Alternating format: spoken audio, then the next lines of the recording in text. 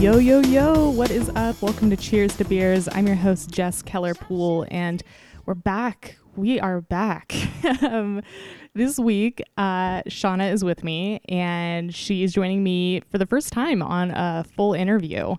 You know, usually when she's on the show and co-hosting with me, it's just her and I kind of zip, zap, zopping. But today, we are interviewing a friend of ours, head brewer of Lowercase Brewing here in Seattle, John Marty. Super excited to do this. It's kind of been a long time coming. Shauna and I became friends with John a few months ago when we taught a class there. And we had never been to Lowercase at that point. We drank the beer, but we hadn't been to the tap room. This is the North Seattle elite. You know, we never go south of the canal is basically the issue. So, which is a problem. We need to get out of our neighborhoods. But we went there to chat with John and also Chris and, you know, kind of talk about what class we were going to teach there. And John just showed us like the best hospitality. A lot of times when, I don't know, when you're an independent business, a small business like Seattle Beer School is, it can be hard to, you know, hold the attention of someone who's as busy as a brewery owner or a head brewer for good reason. I mean, they got shit to do, right?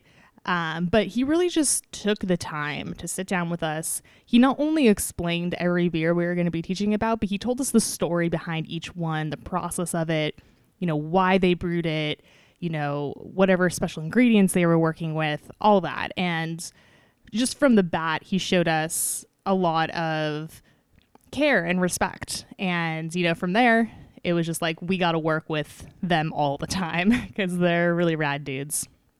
So I'd been wanting to interview John for a little while and finally got to the place where it all worked out. So we are joined by Shauna via internet. And then I went over to the brewery and John and I recorded in the green room.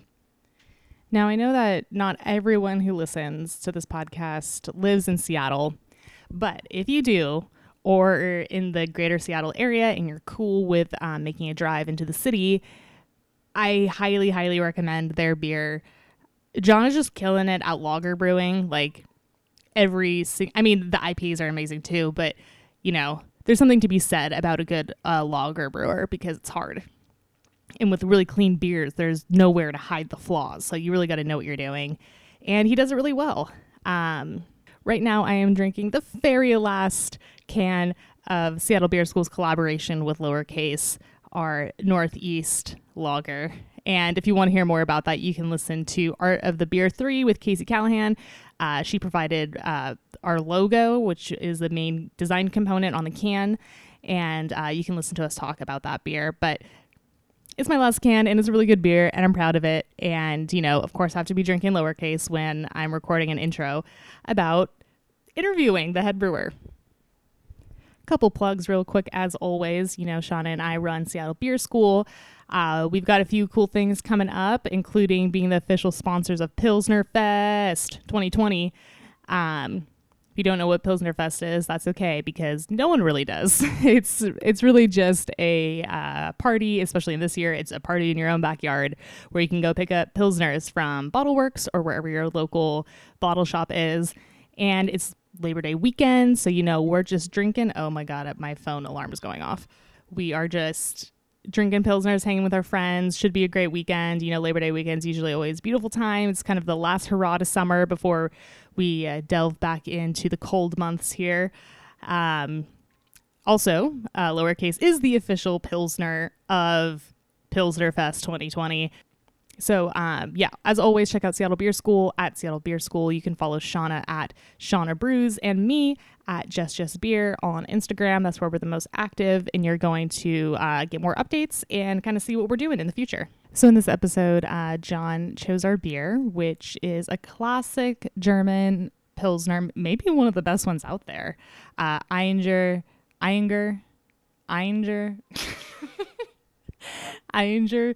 Jahrhundert.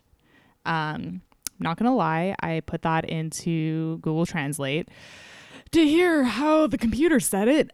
Still don't think I said it right, and I kind of make a fool of myself during this episode trying to say it, but it's an amazing classic. If you can get some imports wherever you live, I mean, Eyinger is always great, but their century celebration Bavarian Pilsner is excellent, and that's what we're drinking.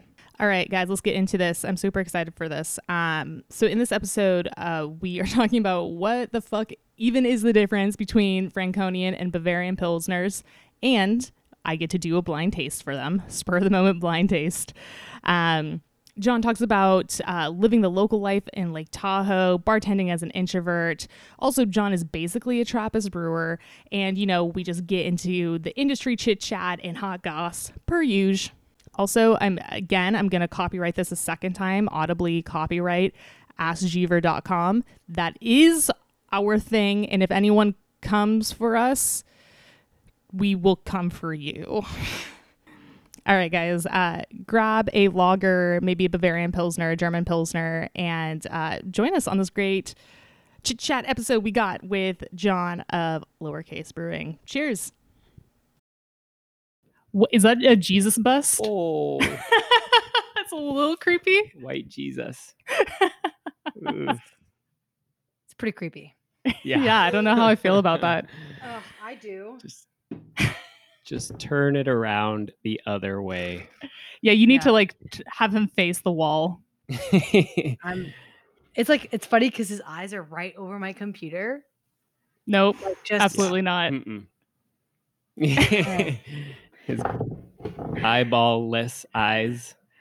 It's just there's just so many things. It's a lot. I feel like it's extra creepy because both Shauna and I grew up Catholic and are no longer Catholic. So it's kind of like the shame follows you through the bust of Jesus. There's also like this. What is Holy that? Holy water? water? Is that holy water for Mhm. just in case a vampire shows up? I mean, I might need to take this with me. Yeah. Do you have a beer with you, Shauna? I was gonna go grab one right now. Okay, go get it. I couldn't get the beer that you nerds are Jarhuter. drinking. That's okay. That's They didn't okay. have it. Eyinger, there was like Total Wine had like their Brauweiss, and I was like, I don't want that. You knew How that. how do you say this, I John? asked for the podcast, Do you want to take a whack at it first? Just Oh, so no. we can laugh Come at on, you? your One- last name is Keller. I know, Yeah. dude. One time Shauna gave me a book that was fake German and told me to read it. It was like nonsense. And It was in double speak. I was saying it was so much bravado. I was so fucking confident. And you and Josh were just laughing at me until you told me. I was like, oh, man. Well, because the same thing happened to me. It's like Der Wizard in Ozerland. So it's like looks like it's spelled. It looks like it's all in German, but it's not. It's just like a fake language. So Right. I thought that too. I was so high once with my friend Skylar, and we picked it up, and we were like, we could speak German. We Oh are my German God. speaking people. So I know the Okay, feeling. Yeah. Donor. Peter Allen up here in Tucson, down here in Ooh. Tucson. Yeah, they go dude. all the way down Isn't that there? crazy? Yeah, I didn't There's know that. Wickle. Oh, fun. Rad. Yeah, Hell I never yeah. had this. Have you ever had Marshbrau Ungespundet? It's No. basically that beer is modeled after a specific beer called Marsbrau, which is the brewery, and then it's their Ungespundet, or I can't fully say it. It's probably going to sound like Jess saying the word that's on this bottle. It's Oh, like man. it turns into Swedish somehow. Like the Swedish chef's like Varda Varda. I need to put the pop in the garden and never the pop in the garden. But you have got like an Irish accent on top of that. It just comes through. Okay, I'm gonna try to say this. It's Eyinger Jar Hundert beer. Did I? How close was I? That's all right. Yeah. The way that I've heard it pronounced is Eyinger Jarhuntert beer. Ooh, Jarhuntert. Okay, that there sounds a an little bit more authentic. There's Is there no an umlaut? umlaut. No. So I Oh. could totally be wrong too. Jess could actually be right. I feel like since we're Americans, we're probably all just saying everything wrong. Yeah. Oh, yeah, I'm sure totally. None of us has said the correct way to say it. But I so think you're far. right. Um, So that means like it's a century beer, right? Yeah. So what Yes. does that mean? Century beer. Yeah. So And they brewed it for the 100th anniversary. Sorry, you should tell them. Sorry. no, you're right. That's it.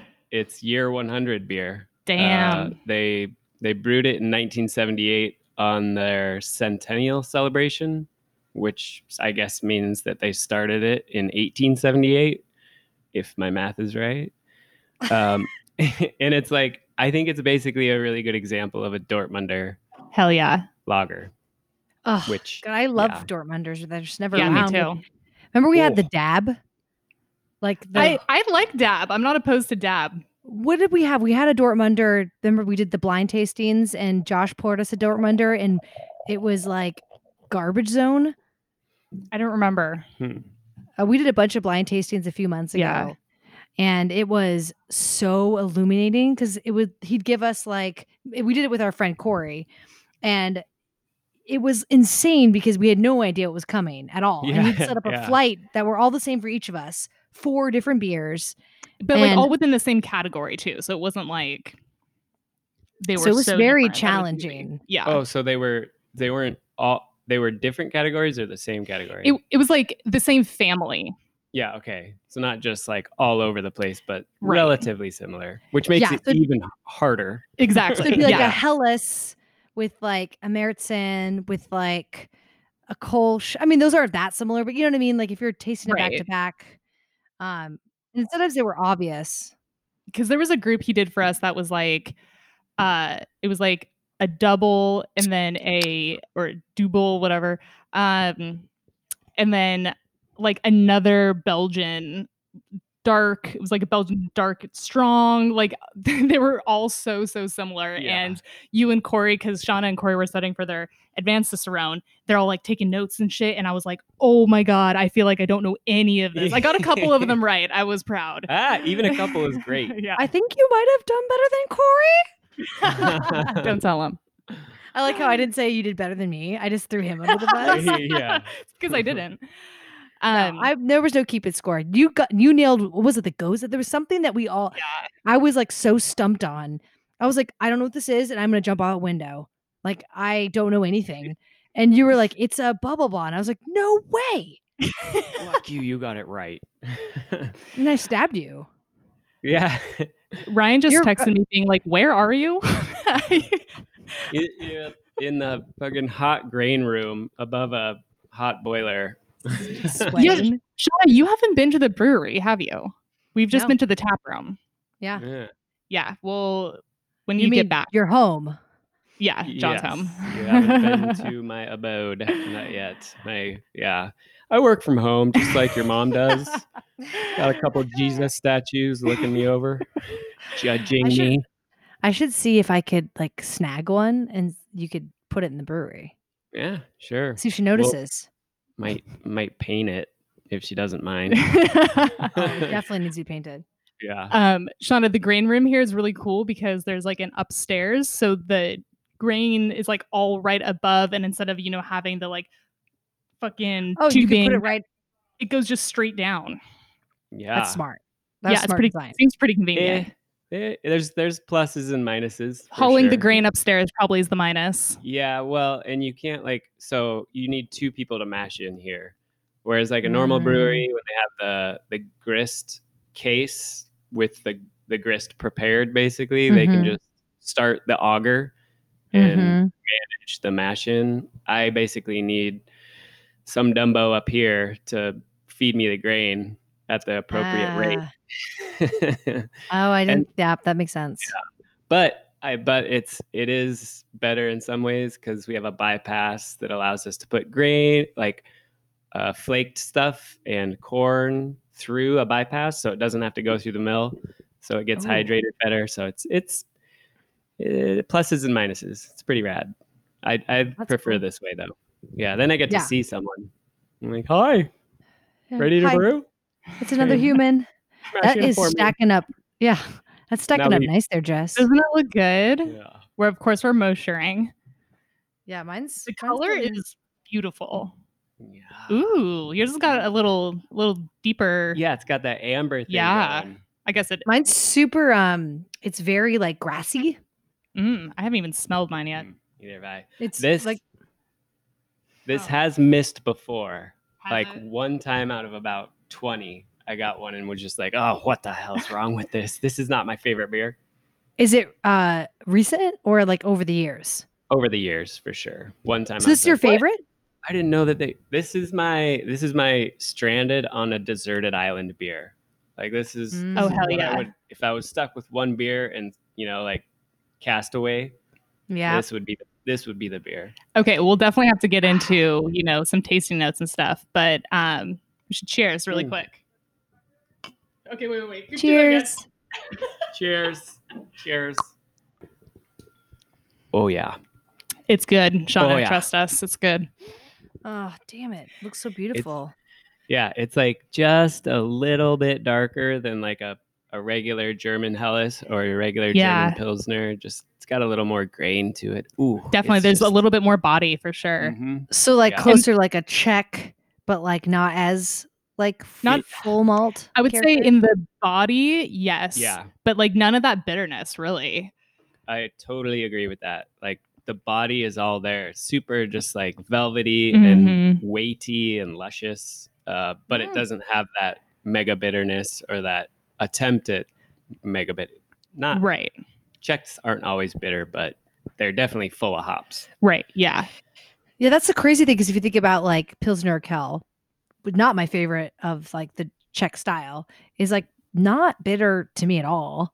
But then again, like my palate might just be so tuned to like American hopping that I'm like, this is like an amber ale. Right. Yeah. It is funny when you kind of start comparing, especially if we're talking like American versions of these European styles. Dude, this is pretty bitter. Is it? Yeah. Is it good? Yeah. I mean, sorry, I didn't interrupt. We can finish talking about yours. Sorry.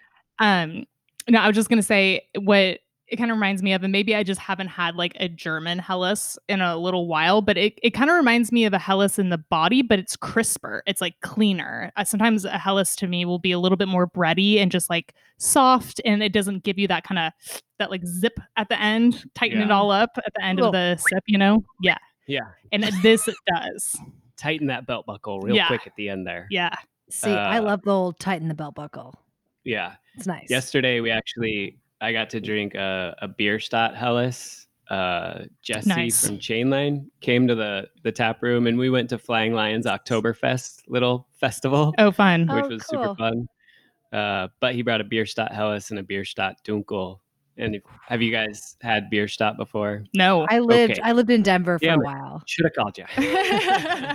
It was like he was like, "Hey, look what I got." Yeah. Oh, it had just opened when you I mean, like shortly after, but like I was able to go like for their like there when they first opened, and like I was like, this is like some of the best like German style beer I'd ever had. Wow. Yeah, they kill it. They are. Yeah. It's like perfect. What are they like? So 4 or 5 years old? That sounds about right. 4 years old, maybe. Yeah. I mean, they've been around for a while though. Like they were deep. Jesse was telling me they're deep in the industry. Like he was the brewer at Prost in Denver for a long time and somewhere before that. But now it's his wife, Ashley, who's the brewer, and she's the one that's like calling the shots and being like, hell "Quit yeah, cutting corners." Ooh, that's cool. Honey. Yeah, which you need to be doing if you're brewing German beer. Like it's got to be true. It's got to be high quality. The way they do it, it's too true. It's like painfully true. Like that sounds like a lot of work. Oh yeah. And they had like, if I remember correctly, their whole brew setup was shipped over from Germany, right? I think it's like one of those. Yeah. Whoa. Is that it's like it was like Germany or Czech. It's one of those two, and pretty much so they single decoct mostly everything. But they can do triple decoctions for like Doppelbocks and fuller bodied things. It could have been German too, I forget. But you're right. It's not that big even. And it looks old as fuck. It looks like a steampunk. It's gorgeous. It's so cool. It's so cool. Yeah. Oh, hell yeah. And their glassware is so cool too. It's like very Art Deco-y. Ooh, that's fun. It's like the Great Gatsby. Yes. Oh, I'm into that. Yeah, the closest thing I've ever seen to like a more historical setup in terms of a brewing system is Anchor in San Francisco. Because I probably have talked about it on the podcast before, but like their setup is, I can't believe how much they brew on like a traditional brewing system. It's like copper tons that are in the ground. It's like the original building, so everything's like stone. They have their cool ship room, a actual cellar that everything loggers in. It's pretty nuts in terms of like what they do to make it as like, I don't know, authentic. Yeah. Who really knows if we're talking about American beer? When you went there, did you have to get a reservation in order to go there? Like, or did you just walk up and say like, so "Can I it look was for around?" my bachelorette party, and one of my friends like booked a tour for us. Yeah, right. So it was a reservation, but after the tour, I started chatting with the dude who gave us the tour, who was a brewer, and told him I was in the industry. And then he took us like on basically a second tour cool. where we got to really go into the brewery. He let us like take pictures, like these silly Rad. pictures, like holding all the tools and shit. Let me go into the like fermentation Yeah. room. Oh, Yeah. where they have those shallow pans, Yep. kind of. Yeah. Oh, that'd be so he cool. like it was funny because my friends, a lot of them drink beer, but they're not like into beer. And I wasn't that tight with Shauna yet, otherwise she would have been there. This was like fun. probably right when we met. Oh yeah, we barely didn't even know each other at all. We never even worked together. Yeah. We probably hated each other. Not hate each other. Trolled I didn't each hate other you. But yeah, it was a really dope experience. But that's the closest thing I've ever seen to anything like Yeah. old school brewing. I've tried to get that reservation, and they were like, "Oh, we're 4 months out." I'm like, "Oh the God, fuck? I'm gonna be there in like a month." And I thought I was Whoa. being all smart, but no. So your friend did a good job. Yeah, right. Seriously, I didn't even know it took that long. Yeah. Okay, well, we should talk about this beer a little bit. You said it's your desert island beer. What's maybe you want to share like the first time you had it, or like what makes it that special to you? Yeah, You know? I think so there was. Have you seen those Pop Chart Lab posters where it's like a spider graph of all the different styles of beer Mhm. and where they originate from? Kind of like there's a circle and it lines back to a bigger circle. Oh, cool. Right. Yeah, I haven't seen that, but that makes sense. Yeah. So I had that poster. Somebody gave me that poster, and there was like 120 beers on there. So I decided to do each beer Ooh, so that that's I could try fun. and understand each style.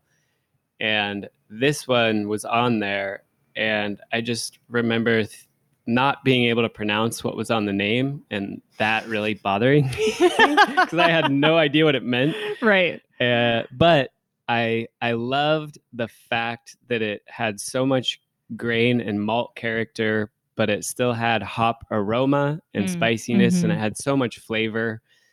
And it's one of those transcendent moments, right? When I think we've all had them, you're just kind of taken aback by a beer. Yeah, for sure. And you're not really sure what to say or what to do. And you just want to like stop and take that moment in for a while. So I remember going back to the place I was working at the time and talking to the beer buyer and just being like, "Have you had that J word beer from Ayinger?" And he was like, "Yes, it's so good." And we completely like became best friends over it. Oh, that's amazing. Yeah, for like, that day I couldn't stop talking about it. I'm sure I pissed him off, but it was just an incredible beer. And now even still it really runs that line down malt and hops for me. Right? They're both very present, but they're so cohesive. So I really appreciate that about it. Yeah, I totally agree. And there is something, they're calling it a Bavarian lager, and there is something that feels really quintessential, like Bavaria to me. And it's not like I've been there before, and I don't really know where I'm pulling this information from. I might be being swayed by the label, but it truly tastes like German. Like you can imitate or, even do like clones of certain lagers, but I don't know, there's something about this that really tastes like celebration Bavaria. It's kind of making me excited for Oktoberfest, to be honest. Yeah, we're getting there. We're so close. Yeah. And every hop that Ayinger uses is Hallertauer Hersbrucker. So that's all they use. Yeah, it's like if you see a Celebrator Doppelbock or that Brauweiss that you were talking about, from what I understand from their import expert, it's all Hallertauer Hersbrucker. I'm just like, damn. Yeah. Commit. For real. If it ain't broke. Yeah. Right. And I'm happy that this is tasting good because I've had some bad luck with imports in the past. It's like even if you're buying from a place that you trust, Right. you just don't know how it's going to turn out sometimes. This was an issue that I ran into when I was studying for Cicerone, trying to understand these like true like European styles and just being like, I can't because this bottle is bad. That's always a bummer. So, excuse me, I'm just happy that this is tasting excellent. Yeah, me too. I would have felt like an asshole.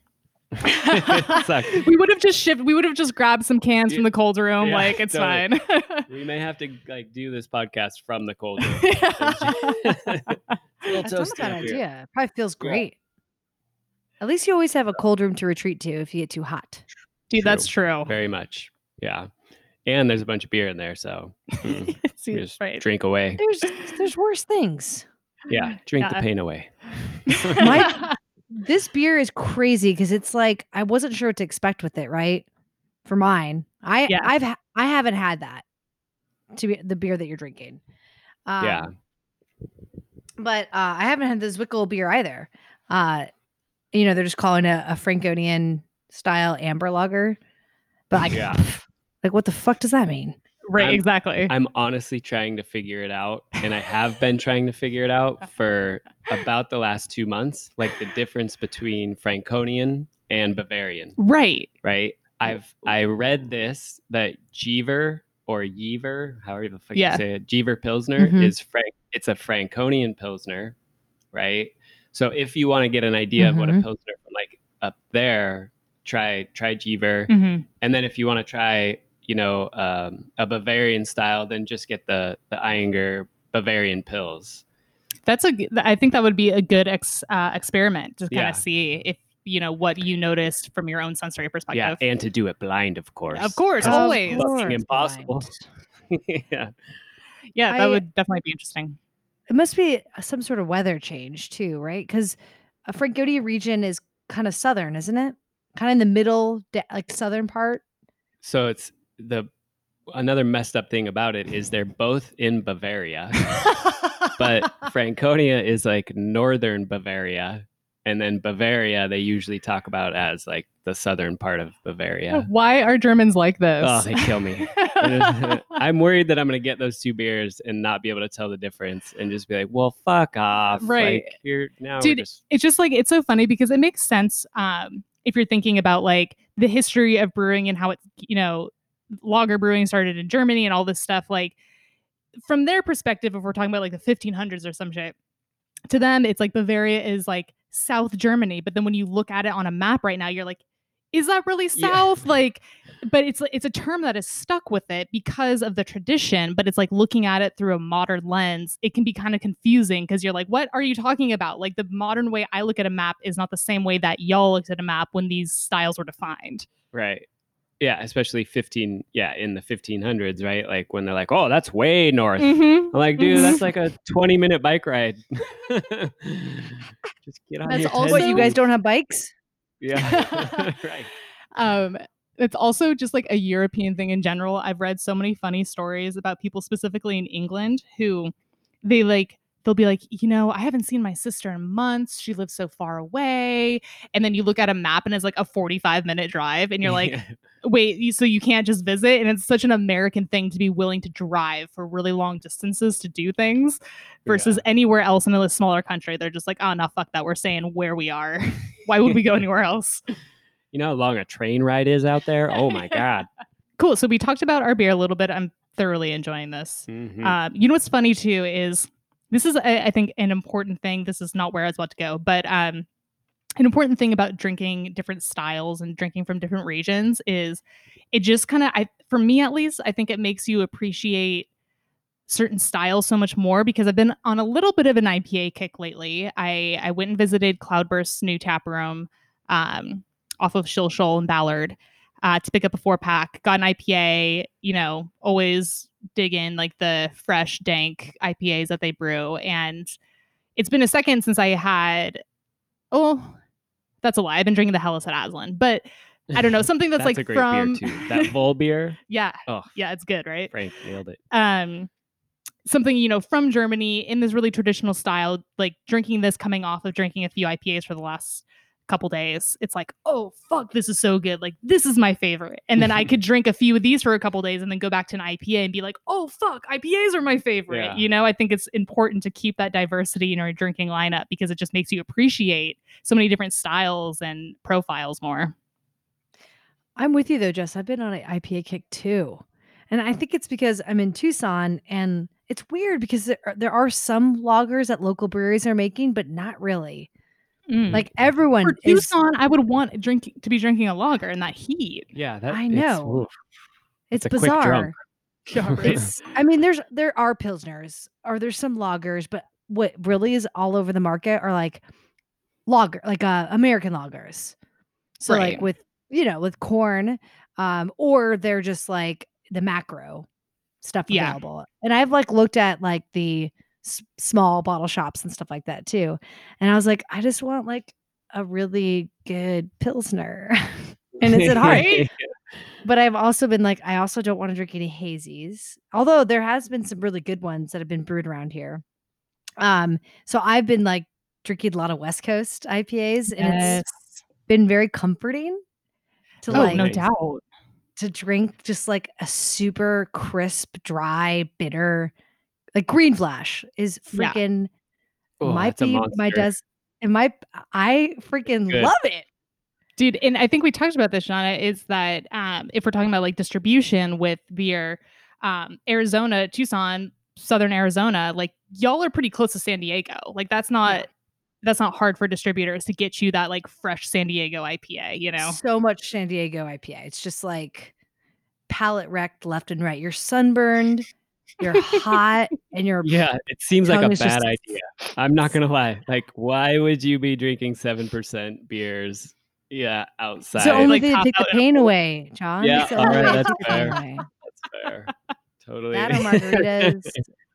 Oh, Yeah. that works too. Yeah, you sent me that Lord. picture of me of you drinking Negronis the other day. Was it Negroni that you made? Oh yeah. Yum. Yeah, nice Yum. grandma. That's such a grandma drink until it became a hipster drink. It really Dude, did, right? That's kind of a listen, funny transition. I'm either a grandma or a hipster, and I'm cool with both. Somewhere in between. Yeah. I think I you're would be more balanced. grandma. Well than a balanced. hipster. Yeah. Listen, Negroni's classic. It is classic, and Yeah. I love it. Bitter and annoying. Yes. Annoying. I like the bitterness. Oh, I used to bartend and I was like, what? Who's drinking this? Oh, her name's Gertrude. She's almost Gertie. sat down. Gertie, galloping Gertie. Oh, that's great. That's me. So John, we're going to move it a little bit into some of your personal beer history. You know, you are running a brewery, you're a head brewer, you're making killer beer here in Seattle. But like, where did you get started? Were you a home brewer first, or did you like start cellar work and move into brewing? What's a little bit of the timeline? Yeah, no, I was a home brewer first for sure, as I think many of us were. But I remember being 7 years old watching Strange Brew. If you guys have ever seen that movie before. I haven't. Strange Brew, the Canadian brothers. Yeah, Bob and Doug McKenzie. It's John Candy and Nerdy McNerd. Oh my God, Rick Moranis. It's Rick Moranis. Right? Oh my Dave, God. and Dave Thomas. Nerdy McNerd. Oh, Dave Thomas. I like how it's just John Candy to me. Yeah, same. I remember thinking like, oh my God, that looks like so much fun. I think I love beer. That was when I was 7. So I didn't get drunk until I was 15 years old. And from then on, it's just been a nonstop cavalcade of drunk. Where did you grow up?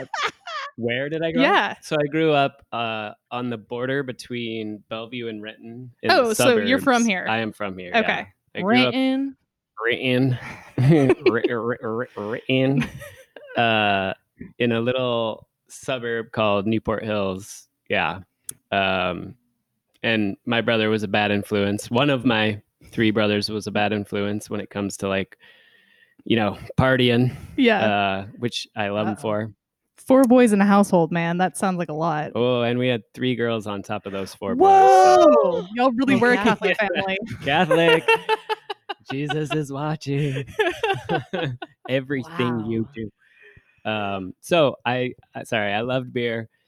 I love just the culture of it because it was always just laughing and having fun as far as I could tell. But you know, started home brewing probably around the age of 23, and then just brewed my first homebrew beer, which was a Manny's clone. Oh, that's fun. Yeah, it was, and I had the help from Bob at Bob's Homebrew store in like the Ravenna area Cool. because he was I like, remember yeah, Bob. I know Bob. yeah, he was like, I helped Roger and Manny come up with this recipe. Oh, how cool. And then he like shared that information with you. Yeah. Oh, yeah, that's so cool. It was awesome. And I was just like, fucking sweet. And it came out wonderfully, like beautifully. How cool. And the next like 20 beers that I made after that sucked. Man, So it's like that initial confidence. And then Yeah. you're like, yeah, I fucking got this. And then it's like, ooh, this isn't as easy as I thought it was. Yeah. I've just been chasing that Manny clone dragon since. Did you start with extract or like brew in a bag? How did you? No, extract for sure. Extract. I mean, it's Yeah, everyone, 'cause- I think, starts doing extract. You want to like succeed, right? You want to as much as you can. Fuck, all grain is not easy, right? It's tricky. So, started homebrewing, and then, at the time I was working at Children's Hospital in the rehab department. Whoa. Yeah, I was there for like 4 years, and I just kind of, there are certain moments in your life when you're like, okay, it's time to make a change, for better or worse. So a couple things happened in my personal life, nothing horrible, but I lost a friend, so I just said, fuck this, like I'm gonna go like work in Lake Tahoe as a snowboard instructor and maybe get a job as a bar back, right? Yeah. All I wanted to do was make Bloody Mary mix because I fucking love Bloody Marys. Oh, me too. Yeah, they're the best, right? Oh wait, They are. I was supposed to be 3 Bloody Marys deep. Yeah. That's Yeah. right. You I were. forgot. Yeah. Damn it. Oh, another kind of tough drink to drink in Arizona heat. Oh, a little thick for that heat. Micheladas, though. You could do micheladas. Micheladas. Yes. I'm a God. fan of micheladas too. Damn, those are delicious also. Ugh, the best. Dude, I didn't know you lived in Lake Tahoe. That's dope. Oh yeah. South Lake Tahoe? I was all over. I lived in Tahoe for 8 years. Dude. So I lived in South Lake, North Lake, West Lake. I grew up going to Tahoe. My grandparents had a cabin there. I went every spring break and every winter break, like for the majority of my childhood. Yeah, it's the best. Yeah. People are always like, why'd you stay here? Because people are like, oh, I came for the skiing or the snowboarding. And then you see the summer and you're like, what the fuck? This is way better than the winter. Yeah, right. And so you stay for the summer and you live that sort of local life. You work in the hospitality industry, make money off the tourists, and then do whatever you want whenever you want. That's very similar, I think, to the culture in Bellingham too. A lot of people will bartend in the summer, make a ton of money, and then not work during the winter and just snowboard out on Mount Baker. Yeah, I that's exactly it. It's very similar. Yeah. What I love about Mount Baker is that it doesn't have like a resort. I know, right? See, that's what's so different about Washington versus California. Oh man, there are so many resorts in California. Yeah, it's huge. And it's like, obviously a money-making point and like jobs come from that, but there definitely is a different feel in terms of like resort mountain versus like, national forest mountain. Yeah, 100%. Yeah, I've never been to a resort place like that. I'm like, oh man, we got to get you on some sticks. Dude, I've been on stick once and it was the most hilarious thing I've ever done in my life. Oh I've been skiing. I've been like water skiing. That makes a little bit more sense from where you grew up. Water skiing is maybe my favorite thing I've ever done in my life. Yeah. Try not to smile when you're water skiing. Right. Just try. or not scream. Or just like you're just like I've totally tried I almost said waterboarding. What's it called when it's like the snowboard version of Jess? What's it called when it's the board version of water skiing? Wakeboarding. Wakeboarding. Yeah. Waterboarding. Dude, you guys ever tried waterboarding before? I've attempted that once.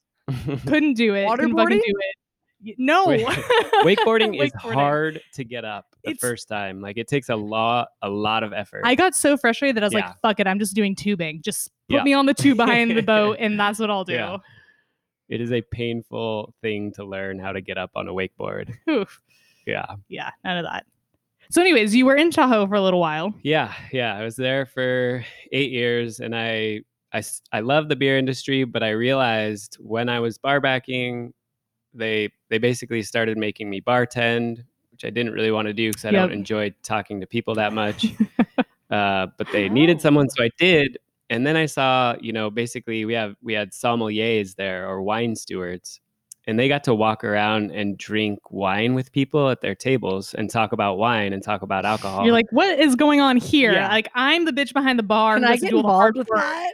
Yeah. I was like, hey, what is it going to take to get me doing that? Right. And they're like, I guess you got to take some classes or something. So they paid for me to take some classes and get some certifications. Oh, hell and yeah. Yeah, it was the shit. And So wait, dude, are you a somm?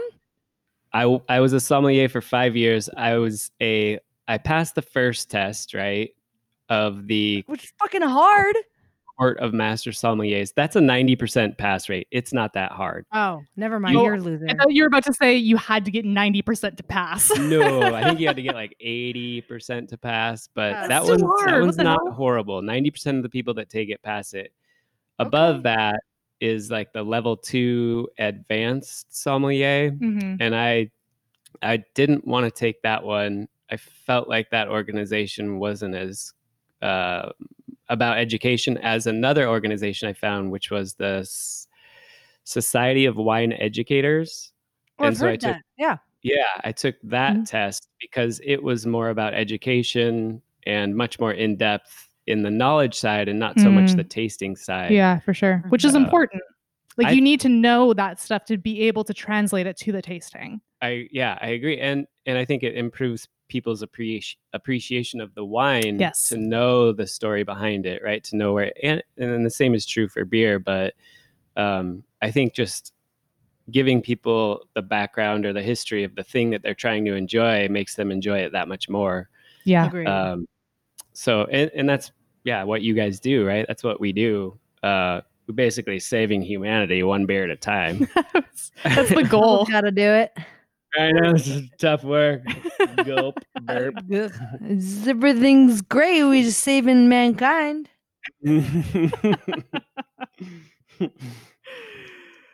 So did that End for of 5 years. podcast. So you were basically went from bartending to somm to So then did the ... somm thing for 5 years, and then moved to Portland and was a wine buyer for Whole Foods for 2 years. Portland, And Oregon, that- I'm assuming. Portland, Oregon, yeah. Yeah. I was a That's wine cool. buyer for the Hollywood District Whole Foods there for 2 years. And I also got to do a lot of help with the beer buying and the beer sales, and love that just as much. But you kind of get to a point where you kind of want to stop selling it and you want to start making it, right? You want to really truly see behind the black curtain totally how things are done. So I moved to like upstate New York for 6 months and then back to Seattle, put out 60 resumes to the different Seattle area breweries. 3 of them got back to me. One was Elysian, by the way, which is really funny. They needed a keg washer. I mean, this is pre them selling out. Yes, this was 6 years ago. Okay. Yeah, pre them selling out.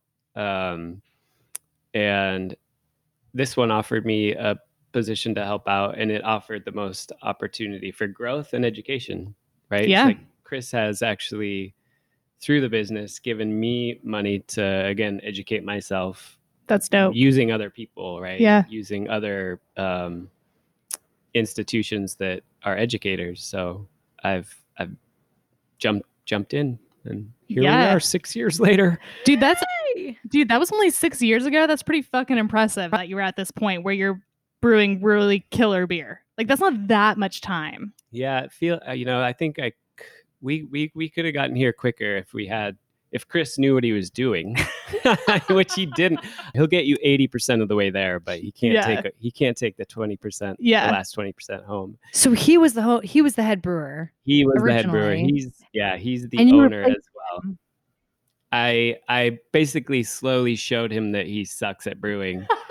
But I also sucked at brewing, but I think I cared more and I had more time to care, right? Because he has to actually run the business, right, and try to keep everything from falling apart, like every piece of machinery that I don't understand, like magnets. Like magnets. Me and John were talking about magnets before we got on the mics. They're magic. They're essentially bad. Yeah, who cares how they work? It's insane. So wait, is Chris really good at like engineering sort of stuff? He's incredibly good at engineering. I didn't know that. That's cool. Yeah. It's pretty impressive. Yeah. That's funny. I was just talking to Justin and I were talking about home brewing, and I was like, I'm not that great of a home brewer. I like doing it because it teaches me about beer, but like I was like, my husband would probably be really good because he's good at engineering and tinkering. Where I'm just like, can you just give me a bucket and like whatever? And he's like, well, you got to have the most expensive pH meter, and you have to have this and after that. And I'm like, I was like, I'm making shitty like pale ales. Like, let's calm down. Lower the bar, buddy. Lower the bar. But you got to have someone to push you, I guess. Yeah, I mean, I feel like we can't have this conversation without talking about, the whole industry. A lot of industries have been hit pretty hard by the pandemic, but y'all made it work and ended up moving into the brewery. What was that kind of process like? Was it kind of a no-brainer? You just had an agreement with the landlord and it worked out? Yeah, no. So we definitely eased him into it. Okay. Right. We were like, that place has a bathroom up there. Why does it have a bathroom? He's like, oh, I thought I might need to live in there every once in a while. I meant it to be, a place to live at one point, but it didn't come to fruition. So then we were like, can I maybe move up there? Yeah, because the bathroom has a shower. It's a full bathroom. Yeah, it totally has. It's a full bathroom, not a bathtub. To be honest, I was very curious about the shower situation. In my mind, I was like imagining that you had to use a hose. Yeah. That would have been. I still would have done it. But man, you know what? Just tell everyone that's what you do. It's great. Yeah, I don't even shower. I just jump in the mash tun with some hot water. That's what makes your beer so magical. Yeah, that's what gives it that same lowercase flavor. Silky smooth. So yeah, it was not a hard decision for me. It is a surprising decision for other people, but creative control you're gonna sacrifice something for creative control. And I know this system now really well. It is my system, and I figured out how to make good beer on it, and I'm working on making great beer on it. So I'm like, I don't fucking care. Put me in the locker room. I just like, I'm gonna make beer here. So whatever it takes until this place blows up.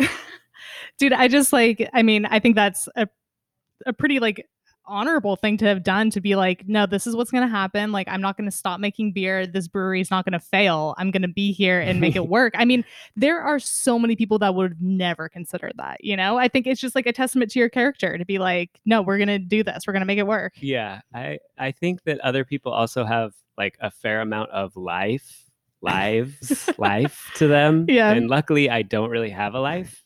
Like, I prefer being alone often. Yeah. Me too. Oftentimes, yeah. And so like it doesn't make a big difference. I'm like, well, I'm gonna be alone and like loving it because I think I'm cooler than most people. I'm gonna be alone anyways. I might as well just be alone next to my ranch of yeast. Yeah, right. Oh, yeah, you're like people are like proud of their like cattle on the ranch, and you're like, but look what I got. Yeah. What I got. And I almost think it's unfair that every brewer doesn't get to have this experience. I'm kind of cheating because it's like 24/7 watch. Right. No, that's cool. Yeah. It reminds me of I think his role now is head of production at Reuben's. But Mike was one of the very first brewers there. When they first started the brewery, he moved out here from Illinois and lived in their first brewery. He slept on the grain bags, like literally didn't even have a bed, like slept on the grain bags and was there in the brewery every day making that beer. Like he really is that brewery wouldn't run without Mike. And I think everyone knows that. But like it would be not exist. No, him and Liz really are the backbones. Yeah. But yeah, I think there is something to say. Like, I think it's easy for me from the outside to kind of have like a look through it in like rose-colored lenses, a little romantic way to be like, this is the labor of love, and you're here and you're in it and you're taking care of your product, every single day because you're literally in the same building. I mean, it sounds like a lot of hard work. Everyone knows that brewing's really hard work, but there's something to be said about the type of person that would be willing to do that. I appreciate that. Yeah, because I made a choice, and exactly. Yeah. Do you feel like maybe you're like a Pacific Northwest monk? Yeah, that dude, people very much. Yes, this is your lowercase. This is your church. This is your monastery. Yes. Yeah, I like every beer that comes out of these walls could technically be labeled as Trappist because it came from inside a monastery where I am the only monk. Yes. We just need to get the registration. We'll get you guys like tax exempt from being a church. And actually you do a lot. Well, most of your proceeds would go to the community, which they already do. Yeah. Right. Is that the other Trappist caveat is that has to go to support the local community and the brewery itself. Yeah. We need to work on this. You could be the first Pacific Northwest. There's another one. In the Pacific Northwest? Yeah. Yes. And that must be brand new. Yeah, because I'm only aware of the one that's on the East Coast. Oh, I was just going to say this one in Oregon is called Benedictine Brewery, which is funny, of course. Google ratings giving it 5 out of 5 stars. I don't know anything about it. I'm going to have to look into it. Well, good, because the only thing that matters is the ratings. Right? If there's anything we've learned throughout this industry, is that how many beer mugs is it? Beer glasses? Is that what on tap is? Yeah. What do I need to do to make this happen? What do we need to do? Listen, our plate's pretty full Pilsner Fest right now, but after that, oh man, we're gonna Pilsner Fest. By the way, pretty excited for this. Not totally sure what it is, but no one really is. Neither do we. Yeah, neither do we. So there is a website, which is an improvement from last year because last year he linked pilsnerfest.com in the Instagram bio, and it was a domain that didn't exist. It was like 404, like this doesn't exist, which I thought was fucking hilarious. He should just link it to Monster Jam. Oh, he should. That'd be funny. But there is now a Pilsner Fest website because I had someone message me and be like, "What is this Pilsner Fest you're talking about?" And I linked her to the website. Pilsner Fest is fucking hilarious, and that's the funniest thing is whenever I try to explain it to someone, I'm just like, I mean, it's not our thing. It's our friend Steve. Steve's been a guest on the podcast. And you can also listen to Live from Pilsner Fest 2019, which is kind of a shit show of an episode. Spirit just starts up here. And just we're doing it again this year, too. We're recording it. But yeah, that shit is so funny because it's just like literally started as a party in the backyard. It was like industry people specifically. That way we could bring beer from the breweries we worked at. So it was like whoever worked at whatever brewery, we all brought Pilsners from the brewery we worked at. And just this year, Shauna and I were like, we want to be the sponsors. We want Seattle Beer School to be the sponsor, which is so funny because quote unquote sponsor, what does that even mean? Yeah. But I do have to say, Shauna has done some work. Oh, man. She has pushed it. BottleWorks got involved. Yeah. Like Browers was all interested. Like people are like lowercase involved, the official Pilsner of Pilsner Fest. Official Pilsner. Let's talk about that. Just it's impressive all around, like, right? To like build a brewery and make a beer, that's impressive. But to start with just an idea and then to make it come to fruition. And I get to kind of watch a little bit how much work it took just for this to gain any momentum, right? And I'm kind of like, why does this thing keep popping up? And it's because you're plugging away at it, right? I'm like, well, okay, and now what is it? And then I read, I'm like, oh, dude, I totally want to help out. But that takes like effort and work, right? And it's something that starts in your mind, kind of like a recipe. Yes. And then you just like, you formulate it in your head. You're like, how am I going to make this work? You come up with a plan, you put that plan into action, and you don't stop, right? You don't stop. Otherwise it dies. So it's impressive that you both have done this. Well, I think the thing that's so funny about it is it was never something to be taken seriously to begin with. And I think having that mentality, this is something Shauna and I have talked about a lot. It's like, we don't take ourselves seriously. Like the work we do, I think is important and it's fun and there's quality to it. But like, we don't take ourselves seriously because we're all about like having a good time. This is what this industry is about. And having that mentality going into this, I think people appreciate that. I think people appreciate the concept of something not being so fucking serious and like, how are we going to rate this beer? And oh my God, hype this and hype that and blah, blah. And we're like, no, fuck it. Like, it's summertime. It's hot. We want to drink Pilsners. We all work in this industry. Let's get together and have a good time. And I think it's that kind of DGAF attitude that has like made it appealing to people. Yeah. It is the anti-wine event. It's like beautiful. It's well, and that's Steve's whole thing is he was like, this is anti-hazy hype concept. Yeah. Well, it's funny the way that it's structured too, because it's like, it is just a joke and it's for fun, but a lot of it isn't a joke, right? It's like, it's de-elevating one of the most perfect beverages of all time, which is the Pilsner. Like a really well-made Pilsner is like one of the most perfect things. It's like a diamond. You know, I mean, I don't know if a diamond's the perfect analogy for that, but you know what I mean? It's just like so pure and perfect. Right. Yeah. So I don't know, pick your fucking gem of choice. But it's also like kind of taking it down a notch, being like, everyone likes a Pilsner, everyone likes a crispy boy. Yep. You know what I mean? Yeah. Like pick whatever one. So it's like, there's so much about beer that makes people kind of nervous. Like, oh, I don't know what that is. Like wild, spontaneous. What is this hop? What is this? Blah. And just to be like, dude, we're gonna drink crispy boys in the backyard. Yeah. Yes. It reminds me of the saying that comes from the wine industry, and it's basically like it takes a lot of beer to make wine, right? And it's the people making the beer that are the people making the wine that are drinking all that beer, right? So like every bottle of wine that you see, I bet the crew drank like a case of Natty Light just to make that bottle, right? Right. Yeah. Like it's I've never heard that before. I like that. Yeah. I always, and it was just that attitude sort of drove me away from wine a little bit and into the warm embrace of beer. Right. Yeah.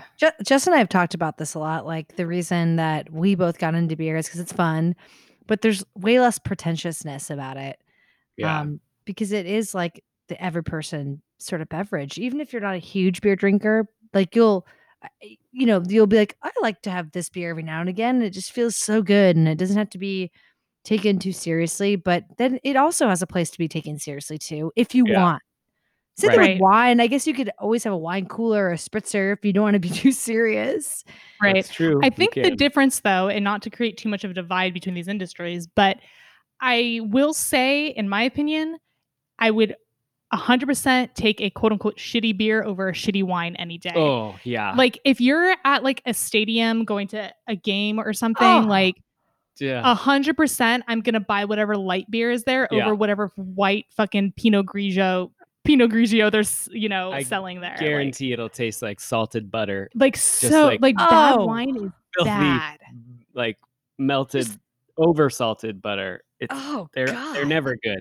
Like airplane wine makes me want to throw up. Yeah, no way. No like way. Why did I do that? Just give me a fucking Alaskan amber ale. Oh. Yeah. Or it's usually Lush. It is. Yeah. Lush was on Alaska Airlines. They sell Lush. Nice. I think we've said this before. Alaska Airlines needs to be our sponsor. We dropped off some beer. Go on. Sorry. We dropped off some beer at Fremont for the GABF, and we brought them a bunch of beer and said like thank you. Yeah. And Chris told me the story of dropping it off, and one of the packaging guys was like, "Oh, sweet, thanks for the lager," and basically like kind of accidentally dropped and ripped a couple 6-packs of theirs and was like, "Oh, can't sell this," and just gave them to Chris. It was a Lush and a Skykraken. Oh, that's like, funny. You guys are the best. Yeah, Skykraken. I know. That all being said, I did have their Mexican lager recently, and I liked the Mexican lager. I didn't even know they made one. Yeah, it like looks like a boombox, kind of. Okay. Yeah. How similar is it to your Mexican lager? It's more like I would just call it an American lager. So yeah, Like, it's more in that like. It's not an amber lager. It's not a Corona. It just seems like an American lager. Interesting. But it was just like down the hatch. Yeah. Right. 4.5% just gone. Yeah. Yeah. I was like, oh, nice work, guys. I didn't even have to think about it, which go. Comes in handy sometimes, right? To be honest, sometimes that's what I want in a beer, just to be able to like just down the hatch. Because most of the time that doesn't happen. I'm like tearing it apart, or I'm just like not into it, or I'm too into it. Or like, if we're on this topic of like having to bartend when you don't really like people, sometimes I need to just go in the cold room and be able to slam 12 ounces. And like the only way that's going to happen for me is if it's like an American light lager. Yeah. I think it's funny that both of you are introverts. Right? Oh yeah. And that you've chosen this industry and to educate people as well. There's an introvert can turn it on if they need to. Exactly. And also it's different for when I get to choose my interaction versus when I'm in a forced interaction. Yeah. Yes. Okay. Oh, because that's why you're like my husband, right? Like you guys are both. Yes. You have to, the way that, I don't know if this is the same for you, John, because Justin and I have talked a lot about this, but like, do you recharge by being by yourself? Yo, 100%. Yeah. So like you plug your battery in at home and you're just like, okay, I'm charging now. I charge by being around people. Yeah. Oh, I get it. That's weird. That's weird. I get it. Does that make sense? Yeah. Like, if I'm by myself for too long, my battery's drained. Yeah. Yeah. All right. Yeah. And also that it's funny because people like to talk about introverts and extroverts as if it's like one thing or the other, but it's actually kind of a scale because like that's the thing. Like I can say I'm an introvert, but like I think I'm a pretty good bartender. Like you say, you can turn it on when you need to turn it on, but an 8-hour bartending shift, bro, when I get home, I am exhausted. Like I need to be away. Oh, I'm like charged. I can't go to sleep. Does it help now, Jess, that you don't have to have anyone sitting at the bar? I cannot tell you how much that helps. Yeah. Because one, it does kind of suck. Like sometimes I'll get a little bored because there's not anything happening right in front of me. Right. But I cannot tell you how much pain I experience when there's someone in front of me telling me the stupidest fucking story, or just like one of those people that has to talk without saying anything. And I just have to be like, I have to smile. I have to pretend like I'm interested just to make sure that I get tipped. Like that sucks. It's soul crushing. It really is. Yeah, it's soul crushing. Yeah, and the thing is like it's not that I dislike bartending. I just can't do it full time. Like one night a week, I would be down because it is fun to be in the mix of things. That energy when you have a busy night and you're just like boom, boom, boom, you're moving constantly, and then all of a sudden the night's over and you're like, what just happened? You're like a little high on that rush without, I don't know, doing cocaine or whatever a lot of bartenders do. Like that's fun, but I can only do it in a very small amount of time. Totally agree. Yeah. And so like, I used to get like 3 bartending shifts in a row, and I'd be like, all right, then you're giving me 4 days off. Dude, that would be the exact same I'm not going to do any more than that. If you need another person, find someone else. Right. Or, just let me walk around and drink wine at people's tables. Yeah, that's my speed because you're still having interaction, but it's not. And you can walk away from a table. You could just That's the thing about being a server versus being a bartender is when you're a bartender, you're behind the bar and you're on the entire time. Unless there's like another bartender or if your bar back is good enough to take over for you. You have to find things to do. Oh, totally. Because if you don't, like you're a bad bartender. You just like you just be like, oh, what'd you say? And just make it up and then walks away. Right. Or just like, I don't know. Maybe it's just lying. I got a thing that's in the back and it'll break if I don't do it. Fires. There's fires in the back. Yeah. I mean, it's definitely a fun industry. There's a reason why I'm in it. But I've slowly been going away from front of house to more the kind of stuff that Seattle Beer School does and, other sort of management stuff, because I mean, I'm not even old. I'm 29, but still I'm like, I don't think I can do this for much longer, man. Like this is a lot on my soul. Yeah. What do they call malt the soul of beer? That's what John Mallett calls it. Yeah. I love that saying. Yeah. At first I was like, you're an idiot. It's hops. And no, Yes. it's not hops. It's Then now, it's like, malt. I'm the idiot. Yeah, I've been rereading that book because it's been a minute. And it's well written. I think it's a really fun book to read. But anyways, he talks about Munich malt. If someone were to ask you, like, I don't know, someone who's never tasted malt, like, what does malt taste like? He's like, the good like pinpoint for it would be Munich malt. And I was Yeah, like, okay. okay, I think that makes sense. Yeah. Yeah. It's kind of paler, but it's not pale. It's not Pilsner, and it's not. It's kind of like a cool like. This is. I was like, okay, I think I agree with that.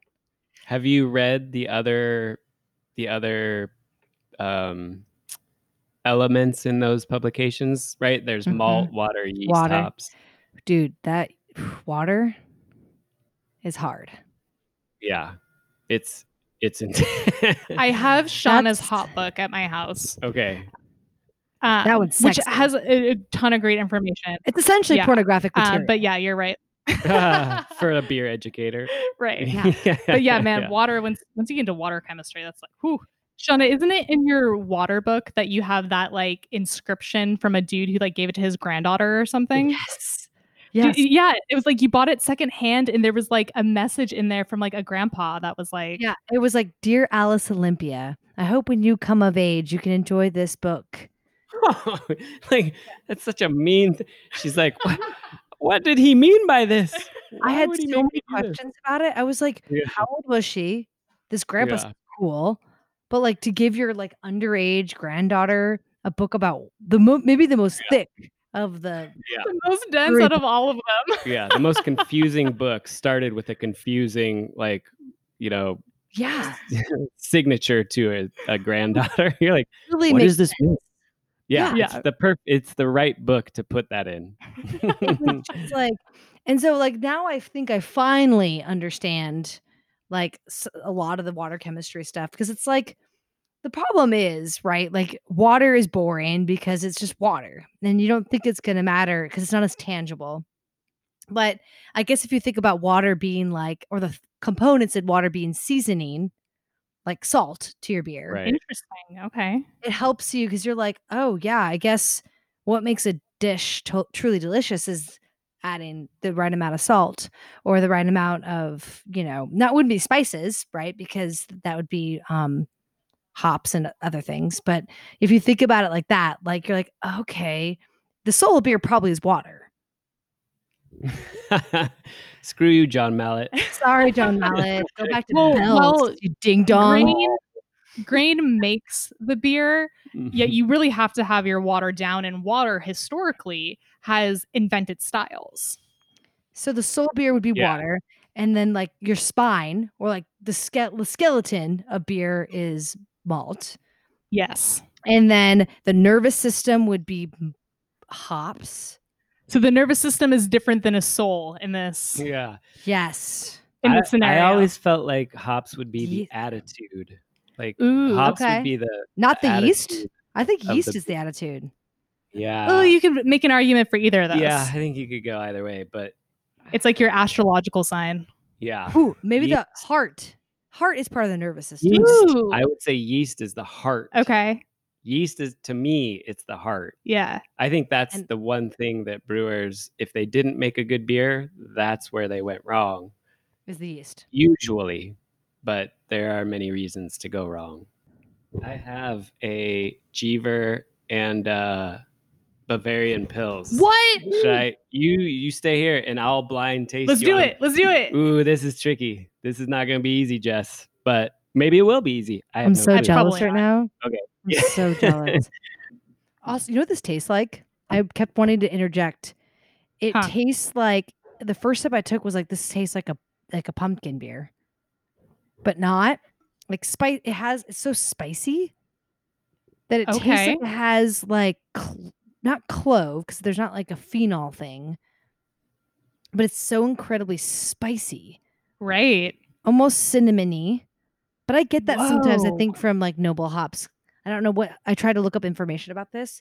It tastes like so I guess it's essentially a Märzen, like a really hoppy Märzen. Mm-hmm. But like if someone made a pumpkin beer but just never added the spices. So I guess it would just be like a on Märzen. That's really interesting. That'd be kind of a fun experiment to do, to like make a faux pumpkin beer and just try to, without any external spices, just try to work with your malt and your yeast and your hops to try to emulate that without it actually being a pumpkin beer. It'd be so weird. It's gotta be like, we'll use rye or something. Okay, I'll be back. Okay, so Shauna's got an IPA, but in front of John and I, we're doing a little blind test situation. We're talking Franconian versus Bavarian. Is that right? That is correct. All right. Yeah. So John knows which one's which. Well, I don't know. Maybe you mix yours up. No, I do. You do? Okay. I'm not diving in. This is a Shark Tank. You're going down. No, I'm kidding. I don't know. All right. So I do know which is which. Again, like I can't remember how much we said about this earlier, but you know, how much of a difference is there between these styles? What are the differences? And is it even relevant? We'll find out. Yeah. One of the smells kind of skunky. Oh, then I think you might know what it is. Oh, have you had either of these beers before? What are they? One is Jever, and the other one is Einger's Bavarian Pils. I think I've definitely had both, but Okay. You don't remember. Right. There's no like frame of reference around Seems like it. Shauna already knows which is which. Yeah. I have a feeling just because of packaging. Oh, you. Oh, that was a great hint. Yeah. Sorry. You son of a. No, maybe I don't know if that's right or not. I gotta check my key. I could be wrong, to be honest. Because I think that they can. I mean, Jever does. Jever does can? Yeah. Oh man, I would wonder what. Okay, well, let's just continue this. I've never had it not in a can. Can just Really? real quick diversion here. Can we create a search engine called Ask Jever? Yes, Jever.com. Ooh, that would be such a good beer reference website. And it's all just about beers. Yeah. Oh my god, how Write that fucking down. hilarious would that be? I- Write that down. I Wait, would've we been need to like audibly copyright this right now. Yeah. So no one steals this idea. Damn from it, us. they're gonna steal it. No, we'll steal them. They're listening right now. Ask Jever. So stupid. Between all of us, I bet we have a few programmer friends that could help us out with this. Jever, what's the difference between you and Franconia? Okay. I don't know. I'm confused on this. What are your differences? The main differences that you're experiencing? Oh, Yes. that's a good question. So the one that smells a little skunky to me, I think has more body. There's definitely, I'm picking up on more hop presence. Maybe it's just because of that aroma. The other one, I'm noticing a crisper finish, maybe a little bit lighter bodied. It's not like huge in terms of their body difference, but noticeable. What about like aroma differences? So the one that's more lighter bodied, I'm definitely getting a decent amount of like herbal notes on it in terms of hops. Man, this other one is just reminding me of, it's honestly borderline rubbery in terms of light struck. Okay, well, I'm going to just guess based on the context clues that were given in this conversation. Wait, I'm but really sorry, okay. John. Well, no. I think you've done a good job, first of all, of distinguishing the difference between the two. So whether we know which one's Franconian or Bavarian, you can tell that there's a difference, right? Totally. So that's important. But That's I'm not good. sure if the difference is based off of an off flavor in my current yeah, experience, or if I were to not have an off flavor, what would be the difference? I don't quite know. So I have a lot of questions, Yeah. but I want to ask until she guesses. Yeah. Okay. I feel so nervous because I feel like Shauna knows and I don't, and she's not even tasting them. No, Can you smell it I don't through know. the internet? I'm like some sort of Impressive. freak. Yeah. It's impressive. Like I have like a Okay. connection into my nostrils into the microphone. Are you hardwired? The Matrix? Okay, so Maybe. Jever, or however you pronounce it, that's what Franconian is? Yes. Okay, so I'm going to guess the one on my left, which is the one that I'm picking up on a little skunkiness, is Bavarian, and then Franconian is the other. Oh. Wrong? Wrong. Damn it! Yeah. That skunky mofo. Shauna knew. I saw her face yeah, and she knew. That's the green bottle. I only Yeah. knew because of the bottle. I didn't know that it came in a green bottle. Oh. I We've only only had a had can. it in a can. I've never had it in a can before. Now I want to try it I've in a never had a can can. to see if it has that same skunky Yes. Heineken-y, let's call it. Right. Yeah. It's fucking Heineken-y, So right? Heineken. Mhm. Yeah, it's like, oh, except smoother than Heineken, but same skunk. I totally agree with you on that. You distinguish the two correctly. It's just that we don't really know the difference between the two, Right. other than So- Shauna with her mental brilliance. Okay, so for you, now that she's tasted them, Yeah. what are the main differences? From what I remember reading, like from the one article that actually gave a sort of answer was like, if you want to know the difference is that Jever is Franconian and Eyinger is Bavarian. And so based on what I was reading, it said that Jever was more pungent, like more aggressive, right? It totally. It almost had a description like it was more like a Czech Pilsner, really, but not as big as a Czech Pilsner, right? I think I'm not positive, but I think they use Tettnanger hops, which are really, for me, they're close to Saaz, right? And Eyinger uses Hallertau Hersbrucker, which is close to like Hallertau Mittelfrüh, right? Yeah. Really soft. Exactly. Yeah. It's soft. It's the body and the like whole thing of the Jever or the Franconian, it cuts through your palate, right? It's like, as opposed to just like rolling over your palate, right? The Bavarian's just like a little easier going down than the Franconian is, I think. But it kind of gets flipped on its side when you had a Zwickel beer that said Franconian Keller beer. That is a pretty like smooth, at least tasting. But you said it was bitter too, right? It had some sharpness to it, which I like. Otherwise, I think it would have been too biscuity, a little too boring, to be honest. Yeah. If it didn't have that little bite. And I was telling Jess when you were grabbing the beers, I was like, it was driving me nuts because the beer was like, it reminded me of something, but I couldn't place it. And I was like, it reminded me of like stupid pumpkin beers, but but not in a bad way. Like it's almost as if that's like what if it was like a base of a pumpkin beer. So it was like a Märzen, but like with more bitterness.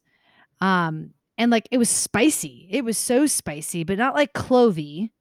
Yeah. But like cinnamon almost. So I mean, I don't know how they hopped it. I mean, I don't know what they hopped it with. I'm assuming it's some noble hop. Yeah. Yeah, it was spicy. So it was like, so it kind of makes sense if you're the way you've explained the Franconian beers to be a little more like, have a little more edge to them. Right. I guess that's. I think it just also gets a little tricky again when we're talking about beer that's brewed in Germany or in Europe versus beers that are brewed in America, because we definitely have a different palate here, especially on the West Coast. And I love the interpretation because it aligns with my the beers that I like, but it can be kind of tricky if we're talking about these like traditional styles and ways of brewing and then putting an American twist on it. So it's kind of tough to tell, really, if we're talking about like what styles are. Yeah. Yeah, you wonder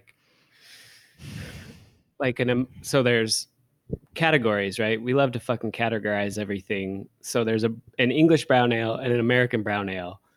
I'm a fan of the English brown ale, but the American brown ale, although it has its place, it's pretty out of balance for me. Like it's just too hoppy. It's often too piney.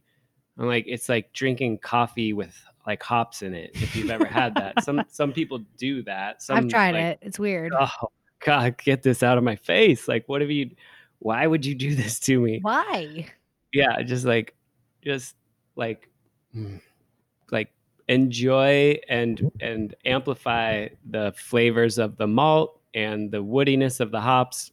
Don't just like smack everything in the face with citrus and tropical fruits, right? And pine. So yeah, it's Americanizing things gets a little bit tired. after a while, to my palate at least. That's fair. Because But I do oftentimes love it. I love it. The experimentation. oftentimes it's not nuanced, right? It's just like right. a blast. Agreed. Yeah, when you can like hit a brown ale and like even a brown IPA, and if you do it right, it's fucking transcendent, right? We It's were talking gorgeous. a couple episodes ago about Dogfish Head. Shauna, you said their Dude, brown their IPA. Their brown IPA. Raison. But yeah, I think you make an interesting point there, John, because for as much as I love that, for as much as I appreciate a red IPA, CDA, you know, black IPA, I do love all those things because I think I just, as an American living on the West Coast for my entire life, you know, my palate has adjusted to that hoppiness. So I do like that. And I do like an American brown ale. If I was going to choose that over English, I feel like I would go for an American brown ale. But I think you also make a good point that it's probably just a boring brown ale recipe with hops thrown on top of it. And if that brown recipe was just kind of honed in a little bit, maybe I would like that better than just doing a whatever recipe and throwing hops on top of it. You could drink it by itself, which I will happily do. Or you could drink it with like cheesecake, or I mean, maybe even like a richer food. Like I'm still think that it'd be good with barbecue, but I know that that's kind of I would be into that. extreme. No, I'd be into that. But Yeah, it would make that would everything work. so intense. Yeah. It would be intense, and your palate would be totally burned out after the meal. But whatever. Yeah. Then you move to a Chrissy boy. It's fine. Right. Or Yeah. you just move on to like a completely different type of beverage after Negroni. that. Negroni, right. Because it's a digestif for the grandma's bowels. I was about to say I would probably go to It's an Amaro. after aperitif. Thank you very much. yeah. Right. Wait. Oh, you're right. Aperitif. Yeah. Wait, which is which? Oh, Aperitif is digestif. before. Right. Okay. Aperitif Digest- gets your gut going, and then a digestif helps you digest. Nice. So actually, a brown IPA would be really good digestive, I think. Or we could just do Underbergs. yeah, Yeah. that's the main. Yeah, that's the industry. When you were doing that, oh man, What? when you guys were Bottle doing Works? the BottleWorks thing. Oh, yeah, and because Ken he gave me just an Underberg. I was like, oh, who Well, that was just Ken? ruined this for her? That was such a mean thing to do. In my eyes, I was like, well, she's gonna have a lot tougher time like holding it together now. That fucker is 44% alcohol, right? Like it's it's no like party trick, even though it looks like a party favor. It does. You're small. right. Like that shit'll wreck Well, and for you. those who don't know, I mean, and this is interesting because Underberg is definitely considered an industry beverage, but talking to friends who have lived like in LA, San Diego, whatever, coming up to Seattle, and they see the way that Seattle bartenders drink Underbergs, they're like, I know what Underberg is, but we do not drink it the way you guys drink it. Like we Yeah. fucking slam them like What? multiple times throughout a shift, right? Oh, And I like them. I've always liked them. Yeah. But yeah, it was funny during our live stream at BottleWorks because our friend Ken, who's the head brewer at Standard, Kendo. I've had an episode with him. Check that out. 666. I think it's Ruining the refreshing. I mean, okay, hold on. Ugh. Let me preface this. I don't like you like them. IPAs in Arizona, so I'm a unicorn. you are. I don't love the way they taste, but the afterwards feels good. Mm. It feels like it kind of like feels a little whoop. Okay. It does. Like it's a little Is that zip. what- That's why I take them. And like literally not to shame anyone who does cocaine, but like I will always take an Underberg. I don't do coke at all. I never have. But like, you know, it's a typical thing for a bartender to take a little bump, you know? Yeah. But like I will do an Underberg any day, always over a bump of cocaine because it's like that's just more effective for me. I don't know. Well, then it worked. Then he did it. Then Kendo, thank you for Right, helping yeah. her out that time. Exactly. Actually, Yeah. you're her dealer. I like how you say take it as yeah. I like how you say Thanks for take it as if it's a snorting pill. To me, it is. I had to I'm always had to take my full medicine. throttle. Yeah, full throttle bottles. You go to Full Throttle. John You're- is an Underberg pusher. Oh, he you know is. This. Oh, he's like, he's all right, militant time about to it. takes it. Yeah, and he's like, all right. I'm like, oh my god, I'm gonna black out, aren't I? And I do. And like you said, that's the dangerous thing about Underbergs because the funny thing is that they are under the FDA registered as non-alcoholic because of the volume size. What? Oh yeah. That's Bullshit. That's why you can, one, buy them if you're under 21. Oh my God. But two, a lot of places can get away with selling Underberg when they don't have a liquor license because you don't need one. Wow. I wish I would have known this when I was 15. So what's hilarious is I think horrifying. I've told the story before, like hate to repeat stories, but my best friend Emily, she when she moved up to Seattle right after I did, and I had just started working in the industry, I thought I was all cool showing her what an Underberg is. And I was like, let's do an Underberg. This is something that we do. And she's like, oh no, I know. I was like, how do you know what this is? Like you work in science and public health. Like, what are you talking about? And she's like, oh no, they sold Underbergs at the fucking 7-Eleven down the street from her dorm in Santa Cruz. And they would go get Underbergs because that was like a form of alcohol that they could buy while they were under 21. It's like drinking Scope. Just like prison. It's like prison rules drunk. Yeah, like zombie apocalypse sort of shit, you know? Right. If you like take 10 and you put it into one glass and you chug it, it's it's a nightmare. But I would do it. Oh man. I would totally do it. This brings up a good question. When was the last time you threw up from drinking too much? Oh man. Has it been too long, or was it like, oh, fucking yesterday? No, in between. It's been a while. It's been a long time. Impressive. I think I've had enough experiences, and also working in the industry, you learn by nature, you learn by practice what you can handle and what you need to be doing in certain situations. And I do value that because I think I know how to handle my shit and I know what I need to be drinking in certain situations. But I don't know. It's probably been like 2 years for me. Okay. Yeah. That's you're like an adult. You're like a functioning human being. try. That's impressive. Right, what about you? I was on that same path.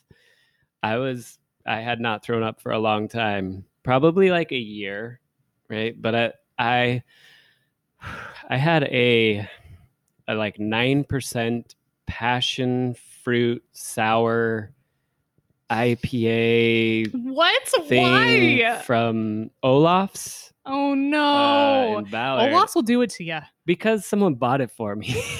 And it was Friday. And I was like, okay, I don't want this, but we were celebrating someone's new job somewhere, a very good friend of mine, and I'm like, all right, I'm gonna do this. What's the hubbub all about? Why do people like these 9% candy sour things? Nope. Oh, I drank that whole thing, and then I had a Cloudburst IPA, which was fantastic, but also like 7 to 8% in alcohol. And then I did a shot of tequila, and in the morning I woke up and was like, why do I feel like I threw up? And I asked my friend that, and he was like, oh, that's because you threw up right when you got out of the car. As you were getting out of the car. I'm like, oh, all right, well, my stomach hurt for like a day because it was so sour. It was no. I'm not going to name the brewery because they're lovely people and they make fantastic beer, but they definitely, your esophagus suffered. Following the trend of sour, fruity stuff. Nope. It's not beer. I'm trying to remember the last time I did, and I feel like before I had a kid, it was more often. And then once you have one, you're just like made of steel, apparently. But I feel like it was like shortly after, I think, when I like first time I really drank, like maybe once I stopped breastfeeding, because then you're like, don't have to worry about it anymore. You're like, right. Yeah. Party. Yeah. I feel like there was an instance where I pushed it. Shauna, I do have to say that it's one of the things I value about our relationship is that you and I always seem to be on the same like kind of wavelength in terms of when we like to go home. Like you and I think we like to prefer drinking kind of like late afternoon into early evening because then you can still get home at a reasonable time. You're not fucking getting home at 2 a.m. After the bars have closed. No, right? Like it's kind of nice to have a friend who's down to be like, an event's happening today. How about we go right when the event starts? And then that way we'll eat a little bit, we'll get home, and like we'll be, maybe not fine for the rest of the night, but we'll be home for the rest of the night.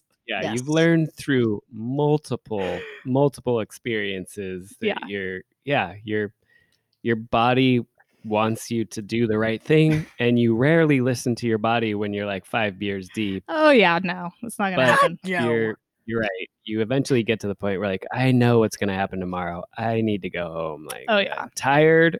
I want to like do something tomorrow. Yeah, right. Yeah. I feel like I also like my 20s were spent in New York and I went hard. And No doubt. I did a lot of just very crazy. It's just not the best ideas ever. Yeah. And like, Yeah. I'm surprised I'm not dead, but like, Been you know, there. after that, I'm Mhm. like, okay, I have 3 beers. I'm like, I'm feeling Good. good, and Yeah. I'm also ready to go home. Yeah. once we're done, I'm gonna have a Negroni and call it a night. Maybe watch some Matlock or No, some Murder, Dragnet. She Wrote. And Dragnet.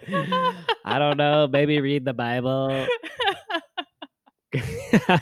Send you right to sleep. Yeah. Get 2 sentences in, you're like, this is so dense. I'm ready to go. Or what's the I'm forgetting the name where he's like, let me just ask you one more question. So he, you know, he always has the cigar. Columbo, right? Oh, okay, you know, Yeah. my wife was telling me about this new thing, and I just have one question. I like Columbo a lot. Great drinking some German beer with y'all.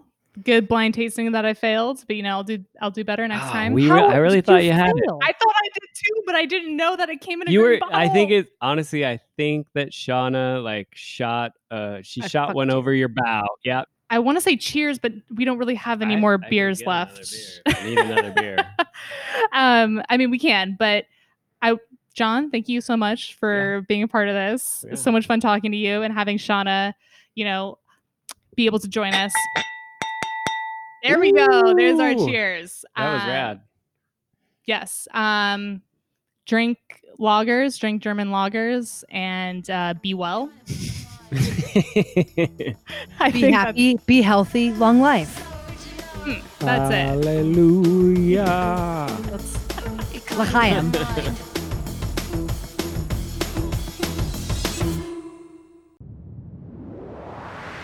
That was a Titancast episode.